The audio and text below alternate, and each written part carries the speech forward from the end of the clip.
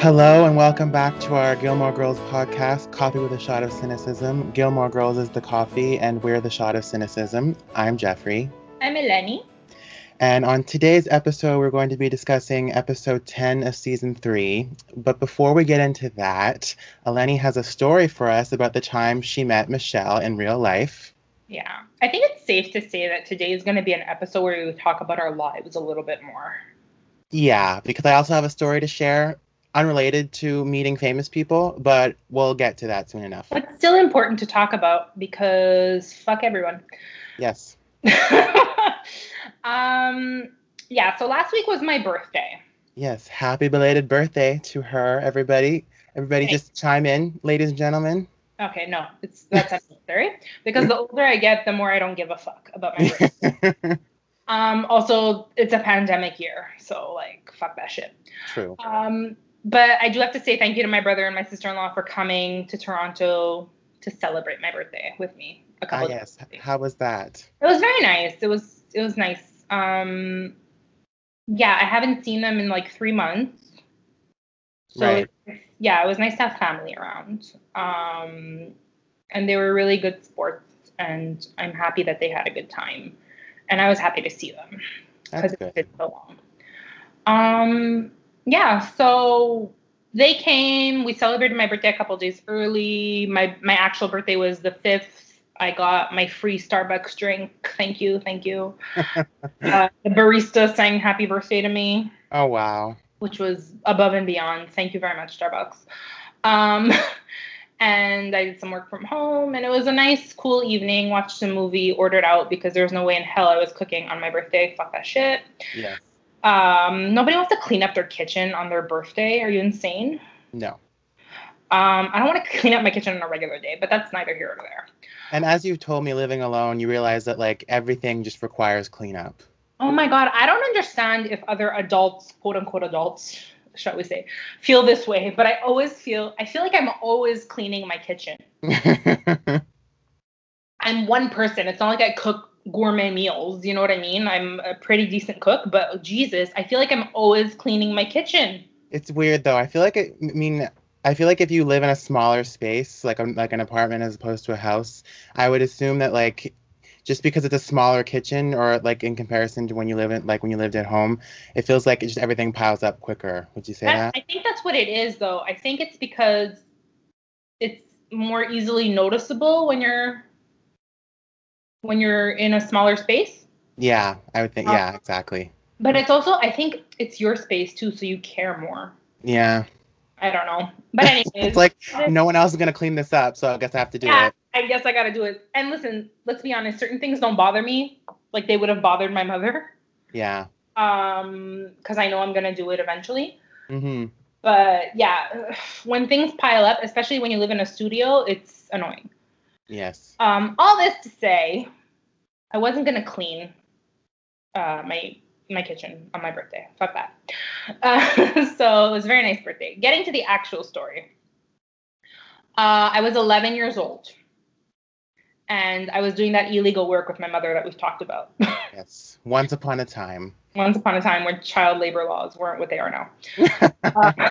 That's a lie because I feel like there was still something. But yeah, so I was working with my mom, and I had plans to see my dad that day. My parents are divorced. We're divorced. So I had plans to see my dad that day. I was really excited because it wasn't often that I got to spend my actual birthday with my dad. So I remember his girlfriend was going to come pick me up. And everything was super set. I was happy. We were going to go pick up my dad after he finished his shift at work. And we're going to have a nice birthday dinner. Or so the story goes. And I do have to say, like, when I tell this story, people always say, oh, your mom's so cool. And my mom is the fucking coolest. Because my mother and my father were in cahoots for this surprise. And my mother didn't care that my dad's girlfriend, I mean, I'm sure maybe she cared, but like she never let it show that maybe she was upset when we talked about my dad's girlfriend or whatever, you know? Yeah. So I do have to, like some divorced parents do, you know? Mm-hmm. Never pried, never was like, oh, how was your weekend? What did you guys do? Like, you know, she was just very cool about all that stuff. So kudos to my mother for that. Yeah, so my dad's girlfriend came to get me at work, pick me up. And she told me that she had to make a quick stop before we went to go pick up my dad. Because his shift wasn't finishing for a little while anyway. So she was just going to go make a quick stop at her friend's house to pick something up. And then we would go. And I was like, all right, whatever. So we get to the old port of Montreal, which is where this errand was, supposedly. And I'm like, all right, so go do your errand. She's like, no, come with me. And like shy 11-year-old Eleni was like, fuck that. I'm not going anywhere. Yeah. I was like, no, I'm staying in the car. It's fine. She's like, no, come with me. She's like, it's hot. It's August. No, like, I don't know how long I'm going to be. I haven't seen this person in a while, so we might want to catch up. I was like insisting. No, I'm going to stay in the car with the dog. Don't worry, because we had our dog there too. And she's like, you're being a brat. Let's go. We're getting in. She's like, get outside. And I was like, sounds like social anxiety. Yeah, I was a very anxious child, by the way. I didn't like meeting new people. I was a very awkward child. I was my dad's girlfriend was also French Canadian. And back then I was very insecure about my French speaking skills. Yeah. Even though like they were really great, I was still very insecure because I was like a little Greek kid who didn't really fit in Montreal because my name wasn't a typical French Canadian name, right? Yeah. So I was very insecure about my French skills, and I was like, I just know this person she's going to meet is going to speak French, and I don't want to fucking speak French. Anyways, whatever. So finally, I'm like, fuck, I am being a brat. Like, let's just go and get this over with, right? So we go to this apartment building, and I have to say it's gorgeous. Like, you know what I mean when I talk about old school Montreal, gorgeous, right? Yeah. Like very European looking, but also I don't know how to describe it. It's something you only realize when you live in Montreal. It's very old looking on the outside, but very modern on the inside. Yeah. It's something that's very unique to Montreal. Anyway, so we're going up the stairs of this building, and I'm like dreading it. And at the top of the stairs, so we're now inside, and at the top of the stairs, I recognize this voice. And I'm like, what the fuck? So it is the actor that plays Michel.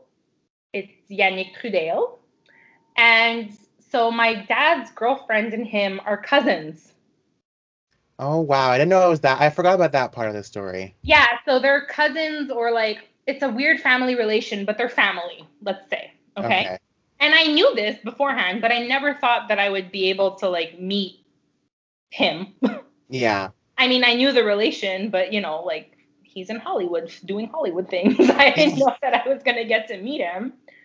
So I was kind of like, yeah. I'm already a socially awkward 11-year-old. And he's like, hey, come on in. Like, I think I blacked out. I don't know what I was, but it was really something. And I do have to say, I know for sure he's not listening. But if he was listening, he made me feel so welcome. That's so sweet. Yeah, I think my dad's girlfriend had told him beforehand, like, how, I don't know what the conversation was beforehand. And honestly, I didn't even bother to ask because I was just so, But I think they had told him, like, I'm a really big fan and I love the show. And it was something that I watched with my dad. And so I remember him asking me a bunch of questions about what I liked most about the show. And I think somewhere in there in my, like, state, I was like, I love you on the show. And then it got very awkward because, like, have you ever met a celebrity? Like, you don't know what the fuck to say. Yeah, no, I've met several, and it's kind of like, especially when it's someone who, like, you know on the screen so well, and it's like, this is very uncomfortable because I don't know how to act. That's the thing. You don't know how to act. And It's even more awkward because this person is related to the person you're with. Yeah, that would be even worse. Yeah, so it ended up being that they started talking about like family stuff because they also hadn't seen each other in a while. Yeah. And I was kind of grateful for the fact that they were talking. And I whatever, I couldn't believe it. And so I was like talking to the dog. So yeah, I just remember him being very, very gracious, very kind. He let us into his home. It was, by the way, at the end of the 3rd season, so going into the 4th season. Okay. So, like at the height of Gilmore Girls, I would say. So, what? Sorry? I said interesting. Yeah. Yeah, so I was just freaking out. I think we stayed like 20 minutes or something, maybe half an hour tops. And yeah, he said, thank you for watching the show. Thank you for being such a good fan. It was a pleasure to meet you. Like, he was a very, very nice person. And he gave you a signed picture, right? So actually, that didn't come until later. Okay. So what happened was we went to go meet my dad, and my dad was like, were you excited? I was like, oh my God, yes. I was kind of being a brat. I didn't want to get out of the car, but thank God I did. So I was really, really happy. And then my dad pulls the gift out of wherever the fuck he pulled it out of. I don't remember that detail now. And I was like, but guys, my gift was already meeting, you know, a celebrity. And he's like, no, it's something small. Don't worry, whatever. And so I pull out this poster and that sign that I posted on Instagram. And I was just like, oh. So it has Lauren Graham's signature. It has Milo Ventimiglia's signature, Alexis Bledel, Melissa McCarthy, Yannick, obviously, and Miss Patty, Liz Torres. So pretty good as far as signatures go. And that's a good collectible item just to have as like a fan of anything, I would think. Yeah, I was like, what the hell? I remember my dad being, you like it? I'm like, yes, thank you so much. And I was like hugging and kissing them. So that's a really special memory for me. Mm-hmm. Because like I said, I as a child with divorced parents, you know, it could be tricky navigating holidays and birthdays, and you obviously want to be with your child during these special occasions, but it's hard to navigate with 2 parents and co-parenting and whatever. Yeah. So, turns out my mom was in on the surprise. Of course she was. Of course. So I also have to say kudos to my parents for like being in cahoots. Mm-hmm. And trying to make this the best birthday ever for me. Like kudos to parents, any parents who put their bullshit aside. Yeah. And kind of like do what's best for kids. And it's also really special for me because I've said it before, like we've gotten a little bit intimate on this show, like when I've talked about my dad and what it was like growing up. It wasn't always easy growing up with my dad because he didn't always keep his promises. Mm-hmm. And, you know, my dad had a lot of stuff going on that I won't get into, but like he didn't always keep his promises. So it was, my brother and I feel like had to adjust our expectations when it came to my father. Yeah. And we loved him a lot. He was a great dad.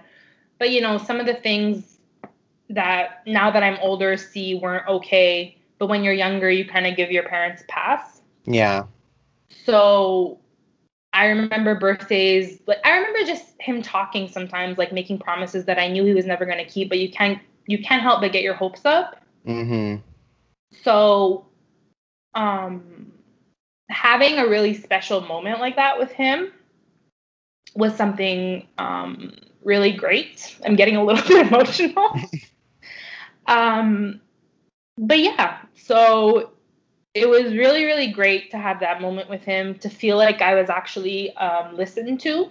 Yeah. That this was one promise that he could keep, kind of, you know? Yeah. Especially since it was something that we watched together and we enjoyed together. Mm-hmm. So, you know, I always think around my birthday and around Christmas and around like big events, it's normal to feel a little bit lonely, I guess, if you've lost a parent. Mm-hmm. But every time I think of my birthday, I know that was maybe one of my best birthdays ever. Well, clearly 17 years later, it still left a mark. Well, yeah, for sure. And not just because, Yannick was such a sweetheart and like went along with all this. But also it's because, I got to have that moment with my father. Yeah. So yeah, it was really great. And I wonder if he remembers. Is the actor obviously lived here then, right? In the city? Yeah, when you say here, yeah, Montreal. Yes. So yeah, so the thing is he's a twin. Okay. And I had met his brother a couple of times at his apartment for like my dad's girlfriend's son's birthday parties and stuff. Yeah. So, very nice family, by the way, like very sweet. My dad's girlfriend's mom was a sweetheart. I still remember her fondly. But yeah, so I had met him a couple of times and it was always like, oh, like he's in LA filming the show, whatever. But I guess could we call it the off season? Yeah. Here. I didn't really get very many details, you're starstruck kind of. Yeah. But yeah, so I guess he kind of lived there when they weren't filming. Oh, interesting. Interesting, which makes sense. But yeah, so that's a really fond memory. I don't know if he knows how much it meant to me. If this story ever finds its way to him, I would like to say thank you to him again for making a very awkward 11-year-old girl feel loved on her birthday. Yes. And for being a part of a very nice memory that she shared with her father. Well, hopefully he'll listen to our podcast, even though Scott Patterson is definitely not listening. Oh my God, are you still on that? And Amy Sherman Palladino is never listening either. Why? I think we bashed her a few too many times. We did not. We noticed some inconsistencies. We're good. Okay, fine. Playful criticism. Yeah. So if you can all find it in your hearts to tweet at him and tell him that I still remember him fondly. No, I'm kidding. But it's enough. It's enough. I think it's enough for you guys to know that he really is a sweetheart. Yeah. And that he was part of something really big in my life. It may not have seemed very big to him. He took half an hour out of his day and he got to see his cousin kind of. Yeah. But I don't know what he knew about my father and our relationship, but it was a big moment for me. So 17 years later, thank you very much. And it's something I'll never forget. I could see him being a sweet person in real life. That seems reasonable. Honestly, I think they're all sweet in real life. Like, they all no, but like when you watch some shows and you're like, I bet this person is a sweetheart in real life. Yeah. I get that vibe from the majority of the cast. I don't know about you. I think with certain shows, yeah. I think it also depends on talking about this show.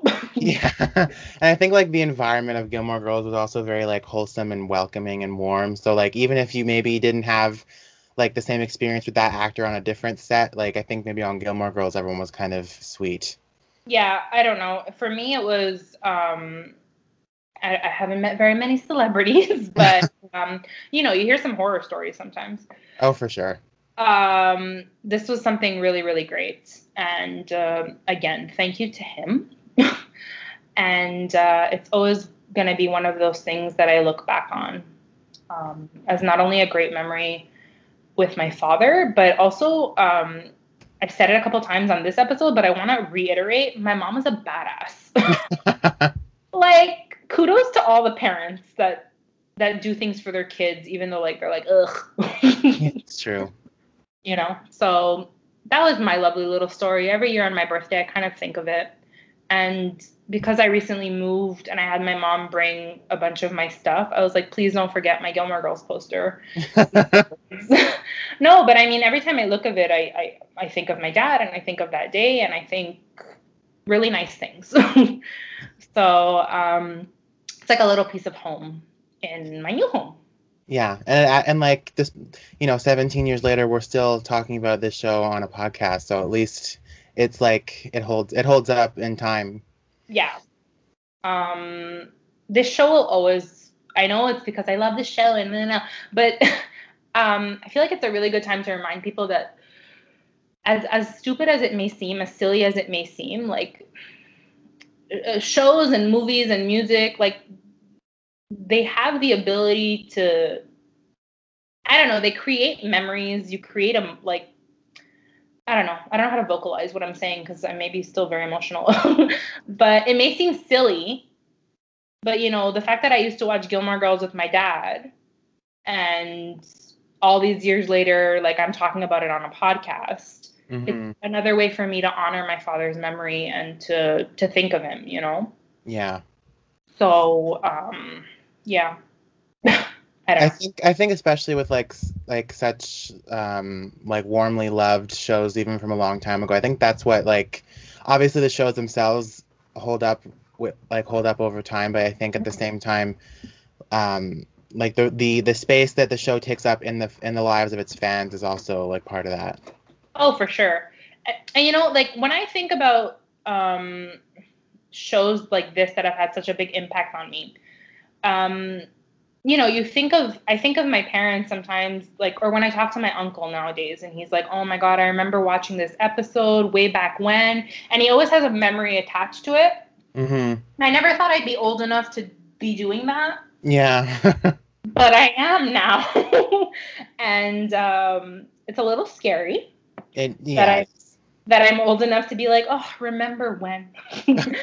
But there's something really great about the nostalgia factor. I don't know. You don't realize that until it hits you, because like you weren't old enough to have really felt that, No, of course. And like, when I think of Gilmore Girls, it's a little bit different for me because I got into it with my dad. We watched it together. My dad would kind of explain, because I was too young to kind of understand some of the references, so my dad would explain them to me. I have good memories attached to it, and I also have bad memories. So this is obviously a good memory, but I also remember the first episode of Gilmore Girls I watched the week of my dad's funeral. Mm-hmm. And I remember being really insistent that I watch it. Everyone was at my grandmother's house. And I was like, oh, it's 9:00. Gilmore Girls is playing. I'm going downstairs to the basement to watch it. Mm-hmm. And that may have seemed like a shitty thing then. But it was a way for me to kind of feel close to my dad during that really difficult time. Yeah. So, movies and television shows and even music have a way of bringing stuff out in us. So the arts are important, people. Don't defund them. Don't defund them. But yeah, so that was my little story. Such a lovely story. It's a lovely story, yeah. It kind of dragged on, but whatever. But yeah, so happy birthday to moi.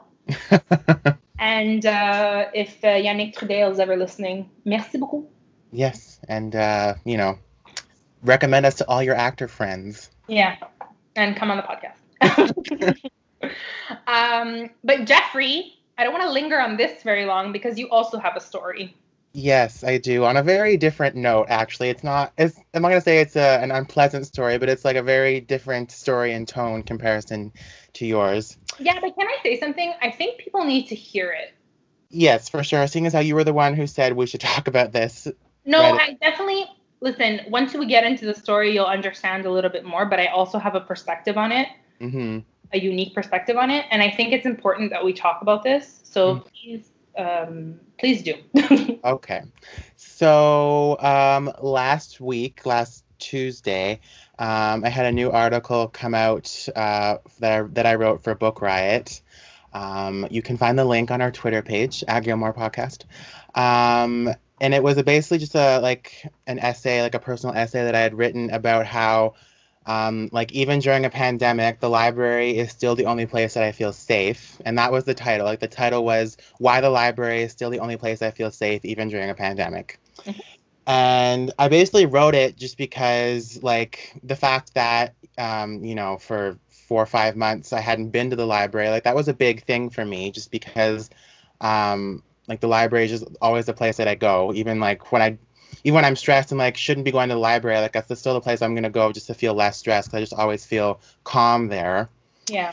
Especially in the last few years. So it was just a big like chunk missing from myself throughout the pandemic. And so when I was finally able to, enter the building again, because my library was closed to the public until the last week of July, and they had been doing like contactless loans, which is Right. not the same thing, just so we're clear. It's not. You can't go in, you can't browse, and like I understand there's the risks and there's, just a bunch of things to consider.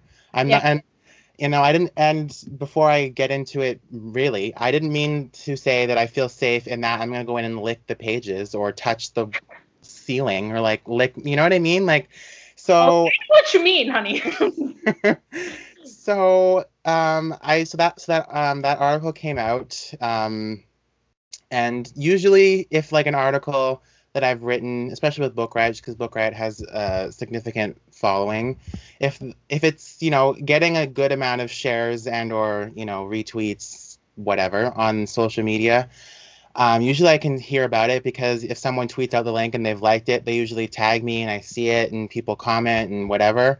Yeah. So none of that was really happening, and that's just fine. That doesn't have to happen every single time, and half the time it's actually easier when that doesn't happen because I kind of feel like everyone's watching me when it gets a lot of retweets. For sure, which is fine. So they came out. I tweeted the link out in the morning, just 'cause that's what I do whenever I've written something. It's like, here's the link if you want to read it, and I feel, and like that's still also uncomfortable for me because it's like shameless self promotion. It's like, here, I wrote this, read it. Yeah, we're both very uncomfortable with that, I feel like. And I've gotten better in the last year, but it's still like, and depending on how personal the thing that I've written is, I'm like, okay, I wrote this thing about my weird problems. So if you want to read it, here it is. Well, listen, it's the same thing for me coming on here and talking about my father, right? Yeah, exactly. And like, obviously I felt comfortable enough to write this and submit it to an actual publication. Yeah. It's just like when it comes out and it's there, it's like, okay, great, you can read it. Anyway. Yeah, it's different. So that was that. And then I was at work that afternoon, and I was the cashier that day, and so there was nothing much to do. And so I was scrolling through Twitter, and I had seen like the link that the Book Riot account had tweeted out, and there was a comment, just one, saying like, I understand this is one author's perspective, but safe is not a word I'd use to describe the library right now. And that one tweet had gotten like 17 likes or something, which meant, people obviously agree with that. Right. So I just figured that was one comment, and I saw people were engaging with that one comment. So I'm like, okay, I'm going to like tweet that person just to say like, I didn't intend to gloss over that fact that, librarians are putting themselves at risk by working during a pandemic. Like, I didn't personally mention that in my article because, at the risk of sounding selfish, the article was about me, not you. So I just, I just reading that comment, I was like, okay, yeah, I get it. A lot of librarians read Book Riot. I'm writing with the library. I didn't really mention the fact that, librarians are taking a risk by working during a pandemic. So right. I said like, hi, I wrote this article. Just wanted to say that I, didn't intend to gloss over librarian safety. And that at my library, the safety of the staff is put above anything else. Mm-hmm. And so that person didn't answer, but then a bunch of other people answered, including one troll, I guess I'll call her, even though she's not really a troll, but there's no other real word to describe her. And she just kept going on about how, it's just not safe if it's not safe at the library in general if people are being let in during a pandemic because it's just we're putting the staff at risk, and there's just touching and germs and whatever, and like just the general risk of going out during a pandemic. Like it can be summarized as it's not safe anywhere. You have to be cautious. Right. So I didn't really like at this point. I said that one tweet. I was like, okay, you people just get your heads out of your ass. Like do whatever you want. I don't care. And then only later, and I texted you and I said like librarians are commenting on my article saying like, oh, safe is not a word they use to describe the library right now. And it's like I have the our text thread, and I think it's important. Yes, please read it. Yeah, I think it's important to go back because when I say I have a unique perspective on this, is because I am a librarian. Yeah, Eleni is also a librarian, so like we're on the same page, I think. Not only is Eleni a librarian, Eleni is a librarian who worked in a very underprivileged community, one of the poorest in Canada. Yeah. So yeah. So I have our text here. So basically, where is it? Hold on. We said a lot of stuff this day. So scroll up to the first one that I sent you the day before. Yeah, well, people keep commenting on my latest Book Riot article about how safe isn't a word they'd use to describe the library right now, and they're definitely all Americans. And the reason we say that, by the way, is because, well, do you wanna Yeah. So the issue. on this as well? But do you want to say what you meant by that? Yeah. So the issue that I was noticing is that 99% of the librarians who were commenting on this article about how, apparently insensitive it was, or the fact that I did gloss over librarian safety by claiming that I feel safe at the library, etc. They were all American. And it's important to acknowledge that, the pandemic has never been under control in the United States. The pandemic is still raging out of control as we speak there. Yeah. And all of these librarians were coming from that perspective. Yeah. And unfortunately, or even fortunately, actually, because I'm not in the same situation. So fortunately, I don't live in the United States. I'm not American. I'm Canadian. So in my community, in my country, we are handling it a bit better than yours. And just so you know, other countries exist and other perspective exists other than your American one. So the thing is, the first tweet that I sent you was a lady saying, in the wake of the Book Riot article about the author feeling safe at the library during a pandemic, I want to try to describe what it is like being a library worker during a pandemic using something we all understand to not always be safe, knives. Yeah. So you and I kind of had this conversation, and that thread went semi-viral. Yes. You and I had this conversation. This sounds to me like a person who just doesn't feel safe in her job. And it's not necessarily directed at you. I think it's more of a description of what she's going through at her job right now.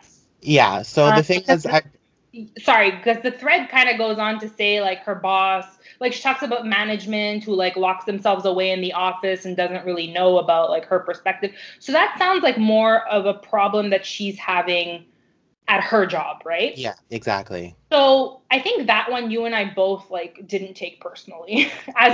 Actually, I didn't actually know until you sent me the screenshot there was a semi-viral Twitter thread inspired by something that I wrote. Yeah. And so I read it, and I'm like, just upon first glance, I'm like, hey, this isn't about me, because I think we've all seen, viral threads on social media calling somebody out, and it gets pretty nasty. And none of that was really directed at me. It was more about the fact that, like, there's this article that somebody wrote, and while we're on that topic, I'm going to talk about how shitty it's going for me in my library job. Yeah, so I don't know about you, but when I read it, it was more like, okay, she's clearly having a problem with, like, management at her job. She doesn't feel comfortable telling management at her job that they're not keeping her safe. And this has nothing to do with Jeffrey's article, but it's like you said, here's the opportunity for us to talk about what's going on.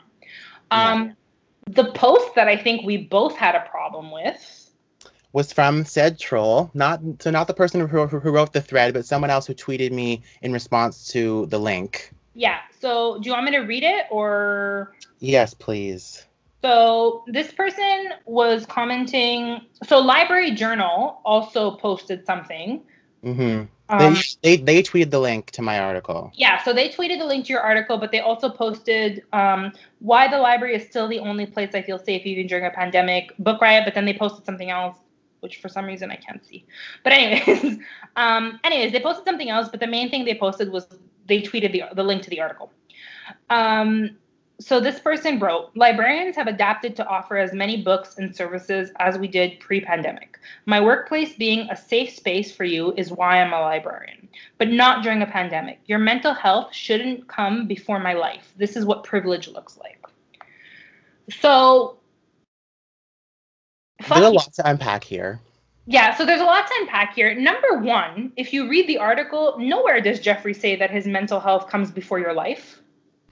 Like, nowhere. That was like not even a little bit. Not even a little bit. So I think that's what I was more pissed off about. I really upset by the fact that this person is, it's one thing to say, like, have a healthy conversation, say, here's why I don't agree. Yeah. And then it's like the balls on you to say that you said your mental health is more important than her life. Which I never once implied, as you said, but also, like, just looking back, and because, you know, I overthought this for, like, at least 5 days after. Yeah. My essay / article, whatever you want to call it, it was mostly about me and my mental health and how I have OCD and I have anxiety, and I'm talking about how the pandemic has affected me and my life and going to the library. Like, even when I was writing it, I was actually thinking like this, like the editors might actually ask me to do rewrites because I'm not focusing enough on books and the library, which they Right. did, thankfully. But like as I was writing it, I'm like, I think this is focusing too much on me and my mental health and not enough about books.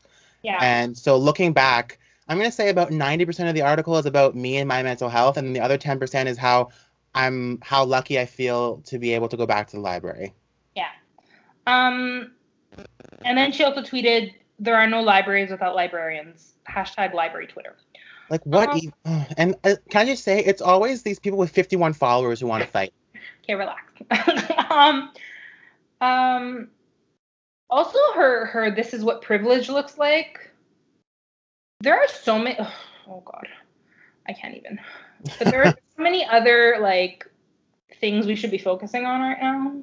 That in regards to privilege is what I'm saying, that like this doesn't even come close.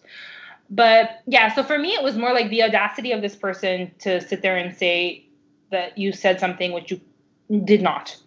yes. So that to me was like, fuck you. And then a lot to unpack because I want to talk from the perspective of a librarian. Mm-hmm. When she says libraries have adapted to offer as many books and services digitally as we did pre-pandemic. So here's the thing that I want to talk about libraries. So libraries tend to serve people that need, I don't know what I'm trying to say, but libraries tend to serve people that need it the most, kind of, you know? Like libraries, in my own work as a public librarian, I've seen people who don't have internet coming to, apply for unemployment benefits. I've seen teenagers come in because they don't feel safe at home. Mm-hmm. I've seen single moms come in because they need a break and somebody can do story time with their child. Yeah. You know what I mean? Like I've seen all kinds of people that 100% it is, it's our privilege to serve. This is what libraries at their best do. But the thing is, so libraries being a safe space, like you said, maybe not in the same context as these examples that I've given for you. No. But libraries being a safe space has always been a thing. Exactly. It's for underprivileged, underserved communities. Mm-hmm. I'm not saying like I don't use the library. Like of course I use the library. But libraries at their core, public libraries, and speak to any public librarian and she'll tell you this. We love it the most when we know that we're really making a difference, not just by somebody coming in and picking books. Obviously, that makes us happy. But if I can help somebody, apply for disability benefits, mm-hmm. Do it with them on the internet. We ran a tax clinic for underserved populations at my public library. If we can help them do that, think about quarantine. Think about how many people are stuck inside at quarantine who need like DVDs. You know what I mean? Like who don't need and need DVDs. These may seem like trivial things, but they're the things that librarians we focus on, right? Exactly. So I understand that safe is not what she would use to describe the library, but safe is a word that a lot of people in these communities would use to describe the library. Exactly. And I don't think that, and like looking back again, the way that I implied the word safe, I was implying it more in the sense that you're talking about, like in terms of like the safety of books, the safety of like you miss a safe space, not like you're not going to get the coronavirus at the library. And I think a lot of the librarians, the American librarians who took a lot of issue with my article were interpreting the headline as if I'm saying being at the library makes me immune to corona. Which, no. Nobody has ever said that. And that's never what, like, and the managing editor who made an edit that I asked her to include at the end of my article, because I was not going to be dealing with comments for the rest of the week. She even said that from her perspective, a lot of times what happens with the comments like these is that they object to the headline and they go on a rant without actually having read the article. Right. Which is clearly what happened here. Yes. And clearly why she put the word safe in quotation marks, because she didn't get it. Yeah. And so I found the tweet that she wrote in reply to the first tweet that I wrote to someone else, because Right. we're just going to butt in where we weren't asked. Right. And she wrote, "I appreciate you talking openly about your mental health. That is not easy. However, we simply can't say that we're putting librarians' safety first when we're allowing the public in the building. We're here 40 plus hours a week. You're here for maybe 30 minutes. Okay. First of all, bitch. No. You're implying that we live in the same place, we're in the same situation, we have the same perspective, which we don't. So in response to that, I wrote, I don't think I ever once implied that my mental health should come before librarians' lives, which we've already said. And also, not sure if you're aware, but other countries outside of the United States do exist, and they've been handling the pandemic much better than your leaders have. Yeah. Which need to be said. It needed to, yeah. And I also wrote in response to her other tweet that you wrote about you read about her saying that this is what privilege looks like. If you read the article, which I'm sure a bunch of you are going to do after hearing this rant, I actually mentioned in the last paragraph, like I acknowledge my own privilege in being able to say what I said. Exactly. And so in response to that tweet, I wrote, additionally, I find it very interesting that you refer to me as privileged. I am indeed privileged, as I pointed out in my essay, but don't you think that blindly assuming your American perspective is the only perspective is even more privileged? Yeah. Because I think that's the bigger issue here, is that Americans on the internet like to make everything about them and assume everything is written for and about them, which... Okay, I'm gonna be a little bit nicer than Jeffrey. Which, sweeties, it's not, okay? So just take a deep breath and go for a walk and leave me alone, okay? Cool. Okay, well, here's what I'm going to say. I'm going to say that this is a really stressful time for people in the States right now. Which I acknowledge, hower. No, not my problem. I never said you didn't acknowledge. Let's be honest. Don't turn it on me, girl. Okay. No, we all acknowledge this. But the thing is that you're directing your anger towards the wrong people. Yeah, exactly. Where you should be directing your anger at your poor leadership who doesn't think that 8,000 new cases a day is alarming. Mm-hmm. Just to give you a comparison, guys, Canada yesterday had 200 new cases. In total, in our entire country. All of Canada. Okay? And we're not like taking our eye off the ball. And so you should be directing your anger elsewhere. But instead, you take issue with an article that's being really, if you allow me, like being vulnerable and saying, like, this pandemic has been hard on me. The library is where I feel safe. Like something as innocent as that, and you're turning it into a crazy thing. Yeah. You know what I mean?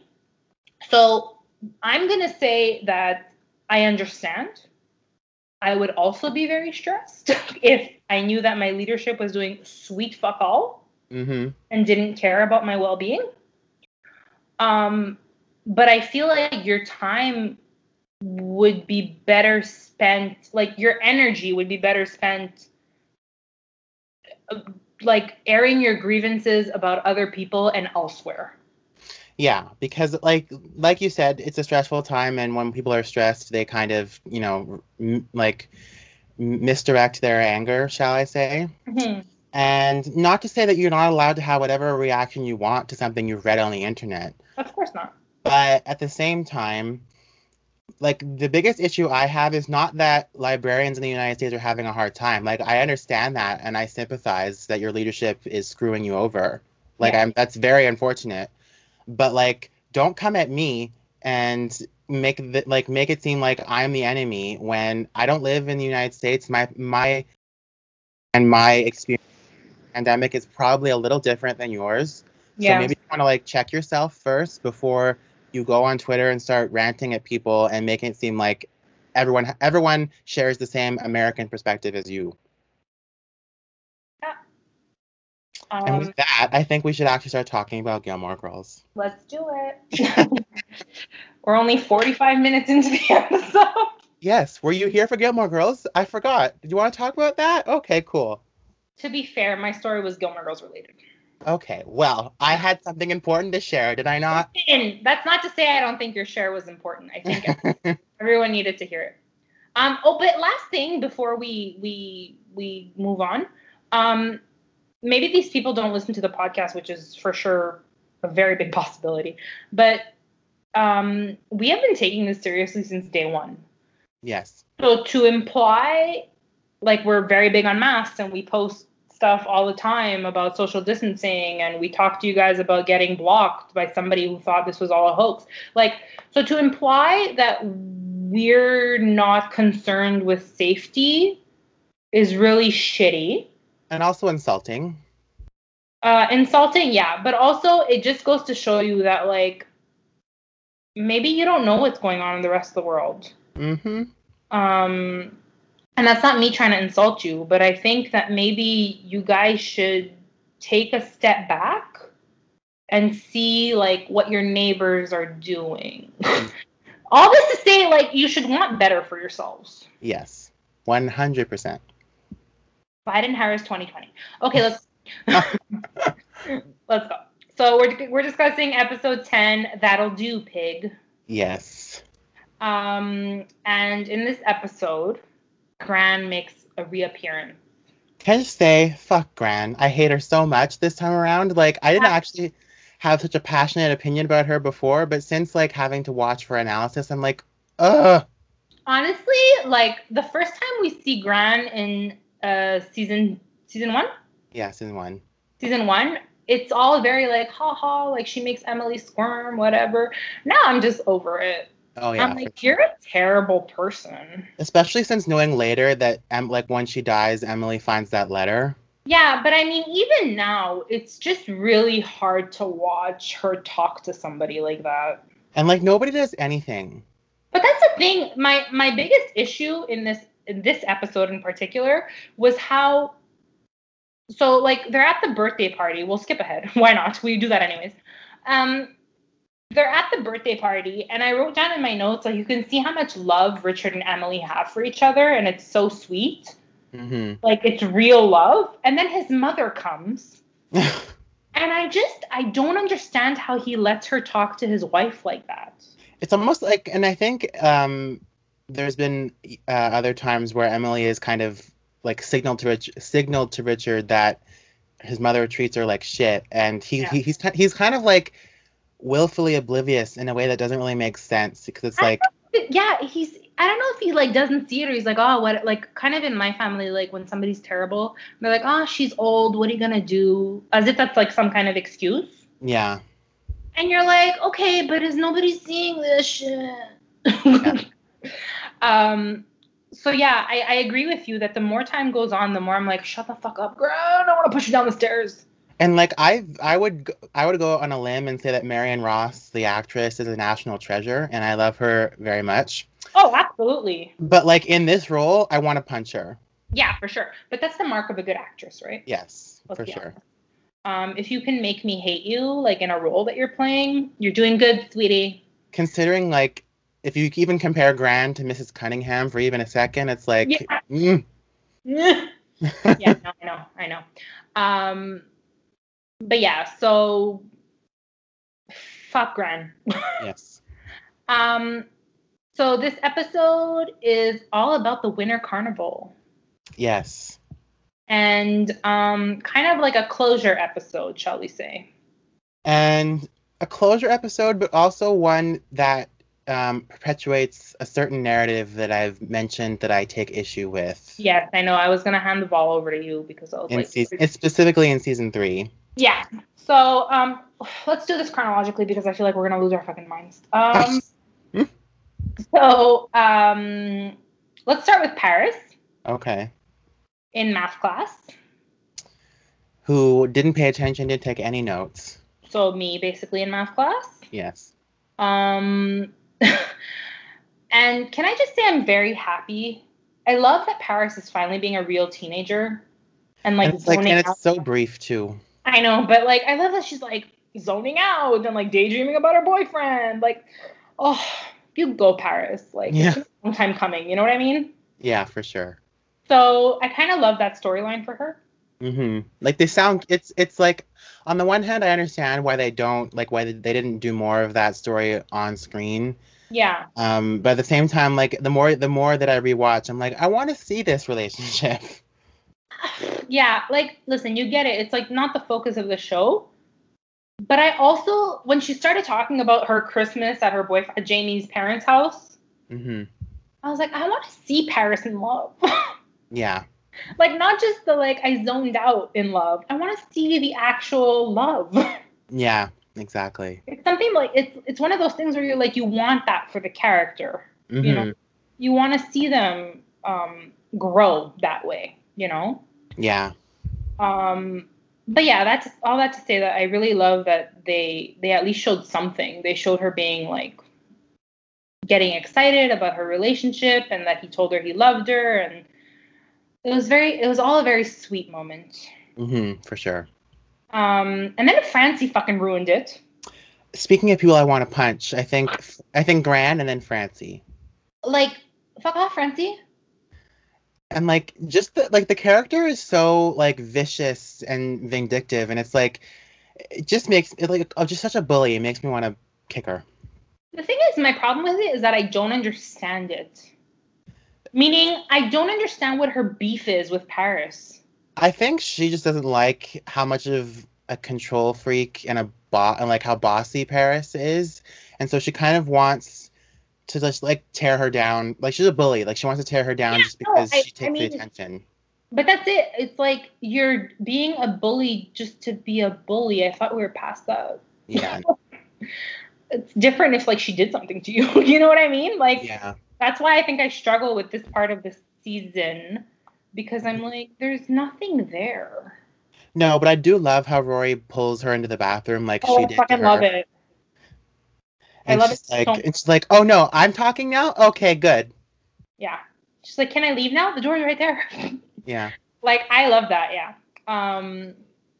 Okay, well, whatever. I like that little glimpse into the Chilton world, but it's a little odd for me because I'm always like, I always struggle to find out the reason of why. It's just like in the first season or in the second season where like Paris still hated her even though Tristan was gone.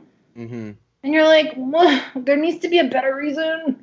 Yeah, and can I just say, I think in another world or another universe, Gilmore Girls could have been a show where Rory was at Chilton for like the entire run of the show. Yeah.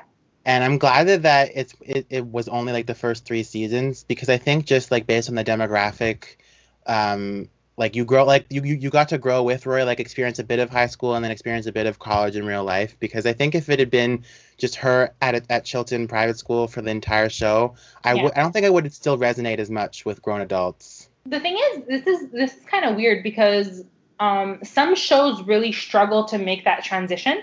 Yeah.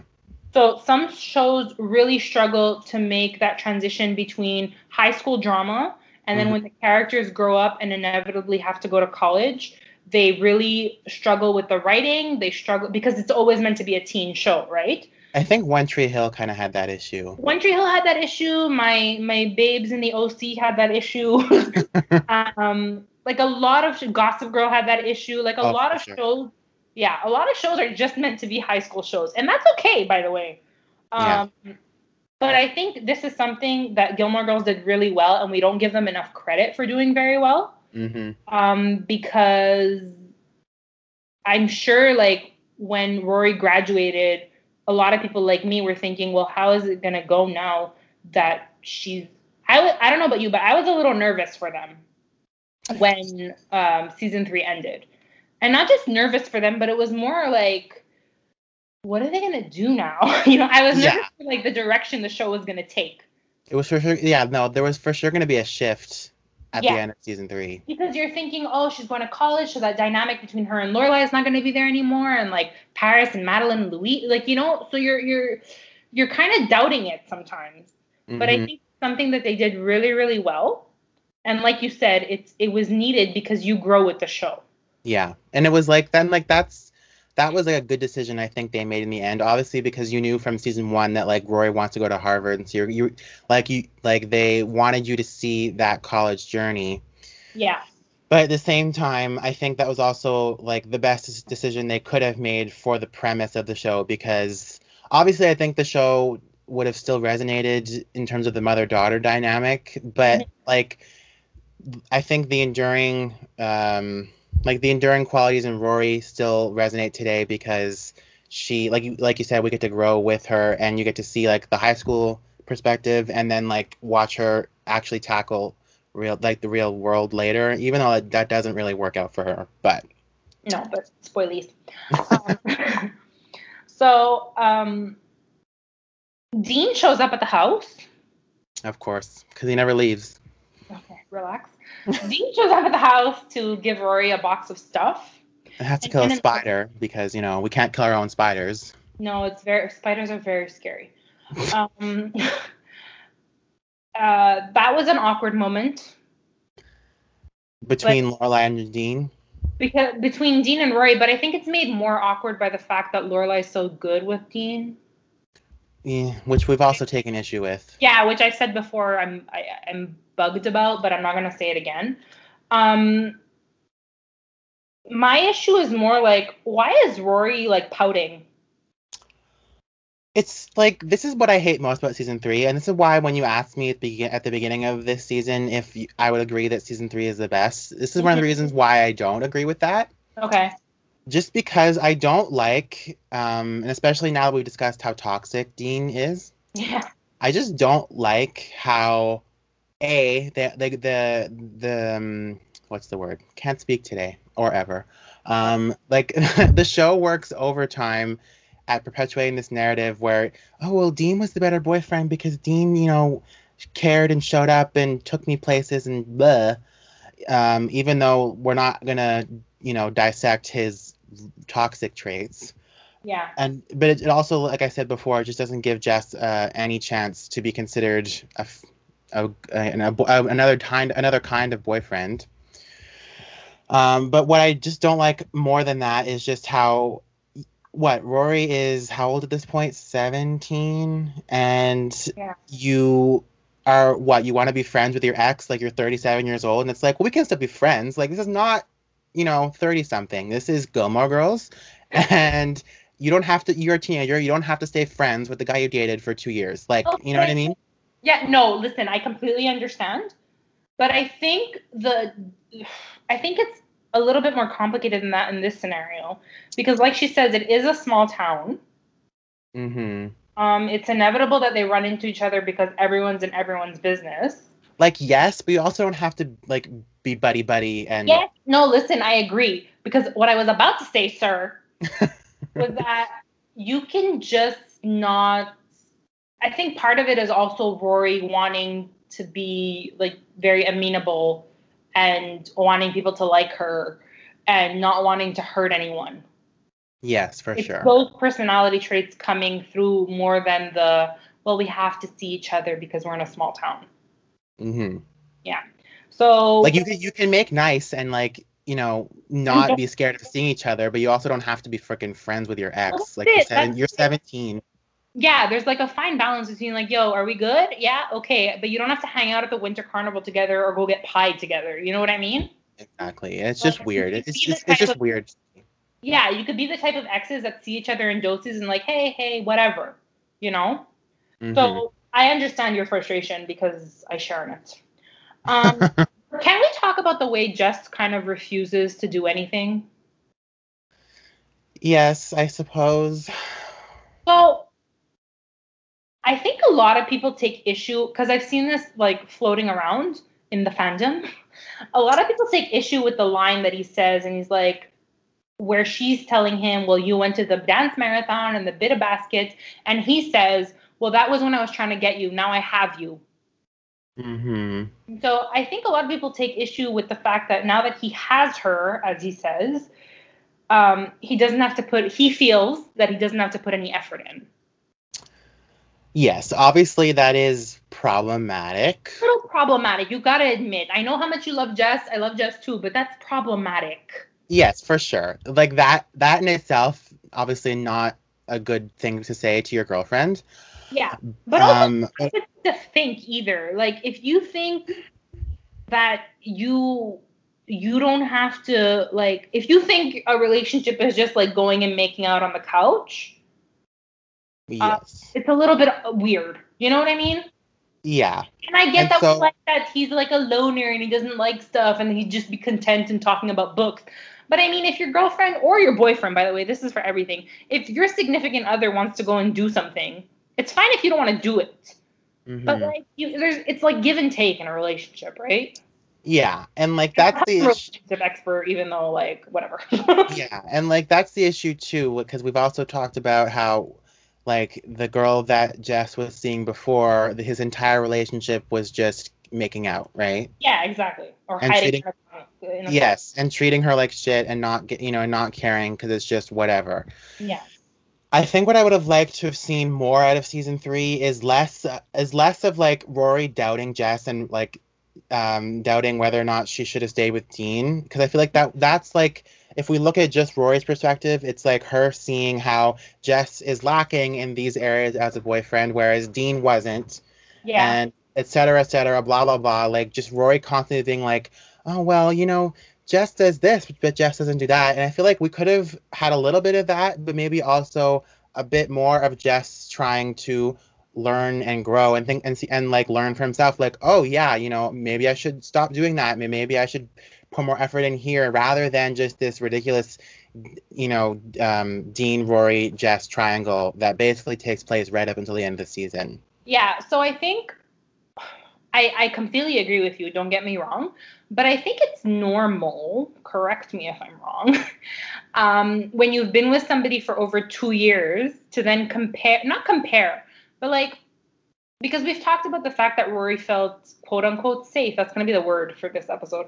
But like felt safe because I guess the word is more comfortable with Dean because they've been together for so long. Yeah. So having to adjust her expectations to another boyfriend and constantly comparing the two, I think is normal to a certain extent. But I agree. I don't like the way it was dragged out and her constantly like thinking the worst of Jess because she had supposedly this great example in Dean.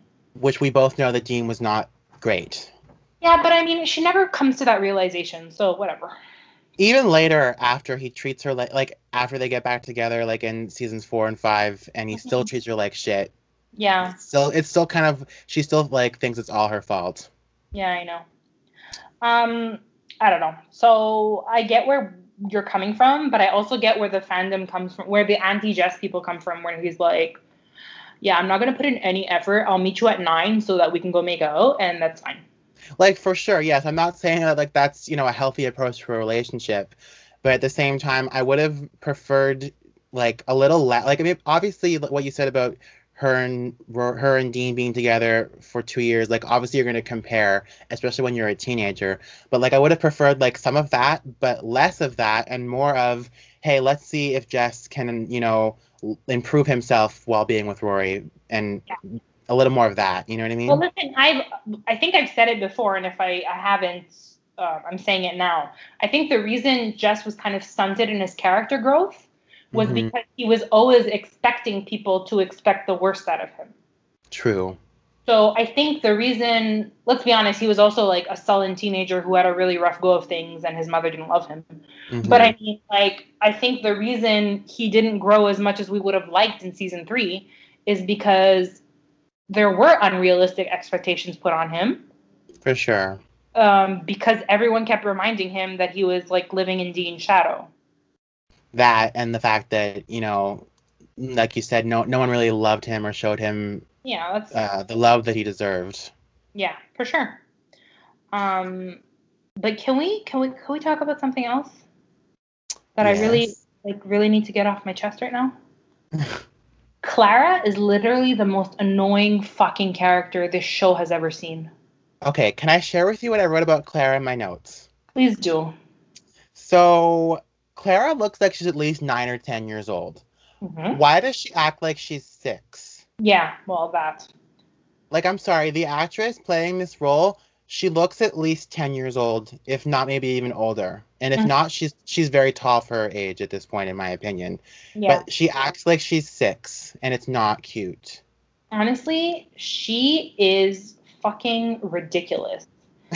But I have to say, it gets some of the best lines. Like, Jess gets some of the best lines of the show for his interaction with Yeah. Does Clara. this belong to you? Yeah, that is my favorite. And I often also say that when I'm talking about children to their adults. I actually say that to my mom about my dad sometimes, because sometimes when he's sitting in the chair in our living room and he's like snoring louder than the television, we'll like pause whatever we're watching and I'll turn and I'll like point and I'll be like, "Does this belong to you?" Like, take him, please. Yes, like make it stop. Yeah, I know, no. So, I 100% think she is terrible. Hmm. I don't think we do see her again in season 5. Very Yeah, briefly. and This, she's actually an Avril Lavigne fan in season 5. yeah, so gets points from Jeffrey there. But, I think this is the most lines she's ever had, and thank fuck, because this is, well, I can't. Oh no, I agree for sure. Yeah, so whatever. But I will say this about Jess. If the roles were reversed and that were Dean, Hmm. he would have yelled at her really hard. Yes, Jess, yeah, go ahead. but also like for sure 100%, but at the same time I feel like this is also just a situation that the writers dreamed up to like egg Jess on, because like that Jess is not going to be doing well with children, even though she's like 10 years old and shouldn't be acting like she's 6. But No, I mean, sorry, I didn't phrase properly. What I mean is, in that scenario, if Dean and Rory were still dating Mhm. and they happened to run into Jess, and Jess is like all like, and Dean would have been like, "Have you guys been talking?" Like, he would have been yelling at her about, like, "Are you talking to him behind my back?" and whatever. Whereas Jess in this scenario was just like, "Anything you want to tell me?" And she's like, "Yeah, we went and had like fucking custard pie and we're talking and no. She's like, "You're really not mad?" And he's like, "No, I'm not mad." You're right. I didn't even consider that, So because that to me shows way more maturity on Jess's part than Dean will ever have. like I'm not going to say Jess wasn't jealous when she told him that, but like at least he was like, "No, it's fine. Like I'm not going to take my anger out on you." Yeah, listen, he was 100% jealous. Anyone could see that, right? Yeah. But he was like, "No, just throw the ball. It's fine. I just wanted to know, blah, blah, blah." And that's the way you handle shit as an adult. If the roles were reversed, well, the roles were reversed, right? In season 2 when Jess came over. Mhm. And Dean was just screaming bloody murder. Yes. So there's a way to interact with people, right? Yeah, and I There's feel like a way to talk as to we people. discuss Gilmore Girls more and more, that the way Dean reacts in anger is not healthy. No, not at all. He's very hot-headed. And some could argue that Jess is also very hot-headed. But But in different ways. yeah, but there's ways like this where you're just like, he was 100% the bigger person. Yeah, for sure. Um, and so as much as we say sometimes that, Jess has a lot of growing up to do, in some ways he is better at communication than Dean ever was. Mhm. In other ways, Like, he failed miserably, but whatever. yeah, no. You can't you can compare in some ways, and in other ways you just can't, cuz like Dean has traits that just didn't. Yeah, for sure. No, I completely agree. Um, yeah, so that was something that stood out to me. Um, let's talk about Emily and Gran and the whole like I'm coming to visit your house thing, and we're going to dinner at the Dragonfly, and I must be served my courses in 12-minute increments. I assume you mean the Independence Inn. Oh, what did I say? You said the Dragonfly. Bad Lenny. Yes, we are not. The Dragonfly is not yet a thing. No, I'm sorry. The Independence Inn, excuse me. It's because I recently watched It has not burned down yet. Not yet. I recently watched a season 6 episode. That's why. So you know that piece of advice that Lorelai gives Emily about Yes. how you kind of gotta get it, like have a defense mechanism. Mm-hmm. That's really valuable advice And I think for a lot of people.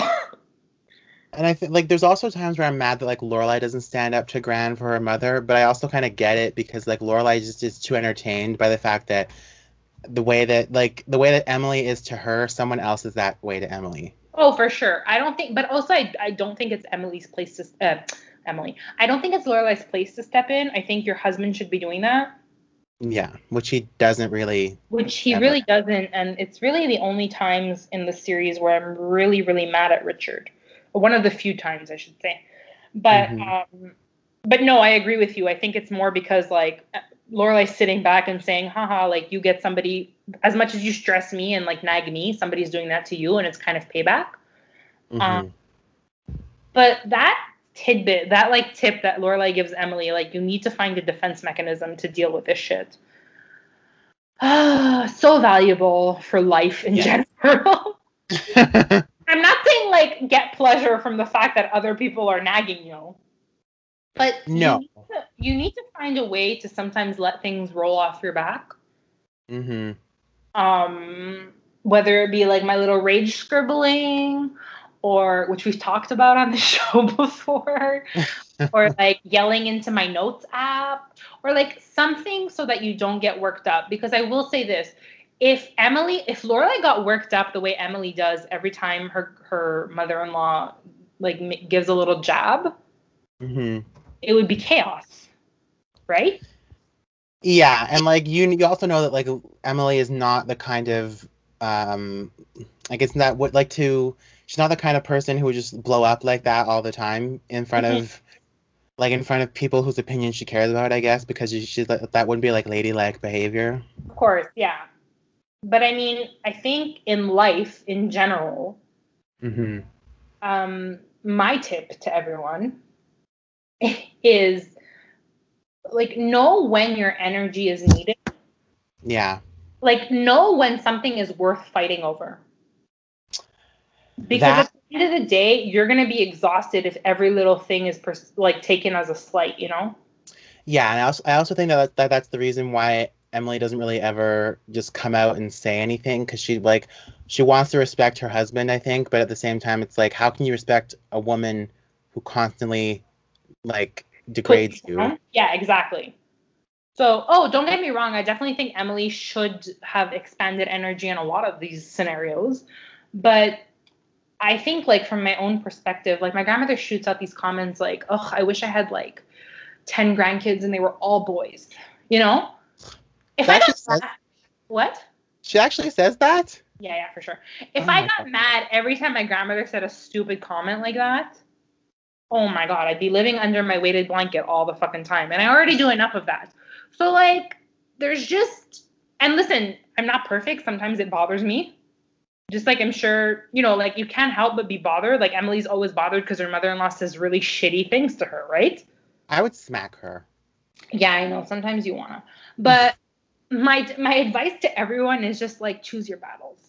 For sure. Definitely. Like, just choose your battles. It's gonna be better for you in the long run.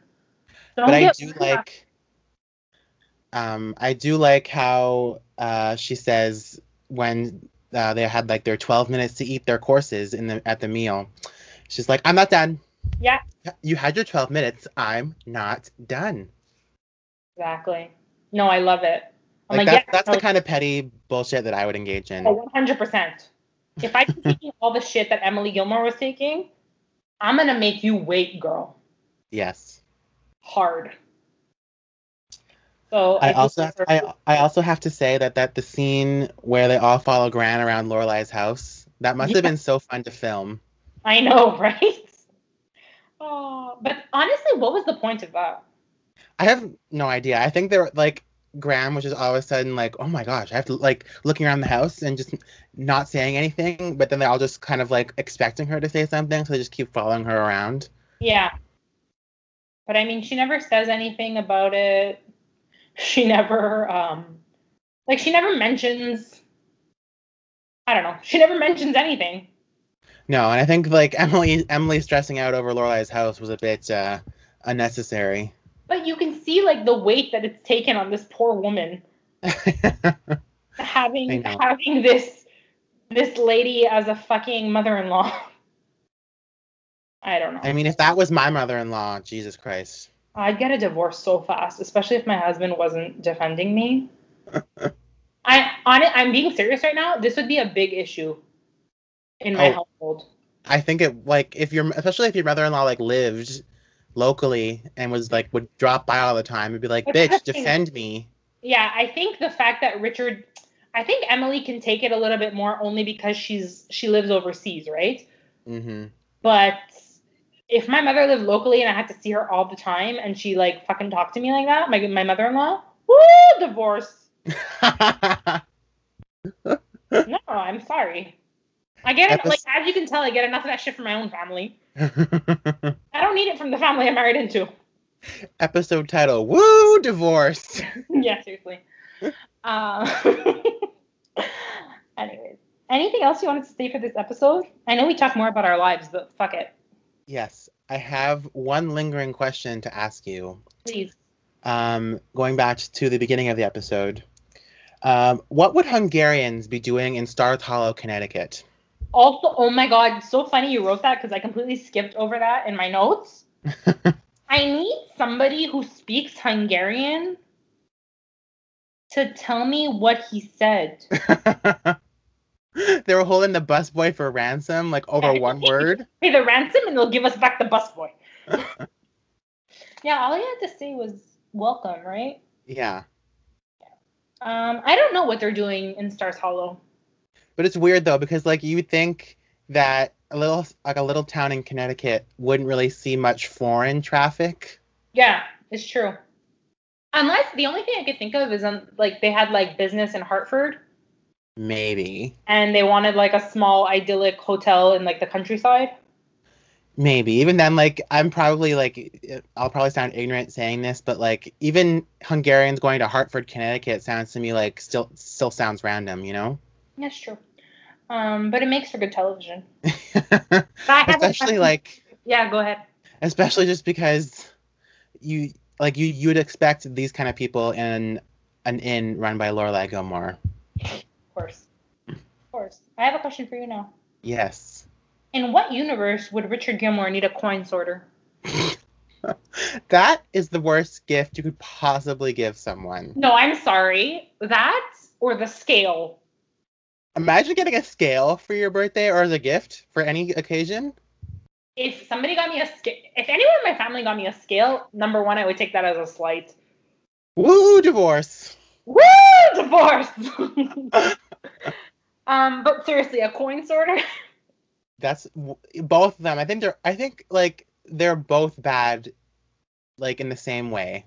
Yeah, but a coin sorter for a very rich man who probably has never carried cash on him ever. So true. I should say.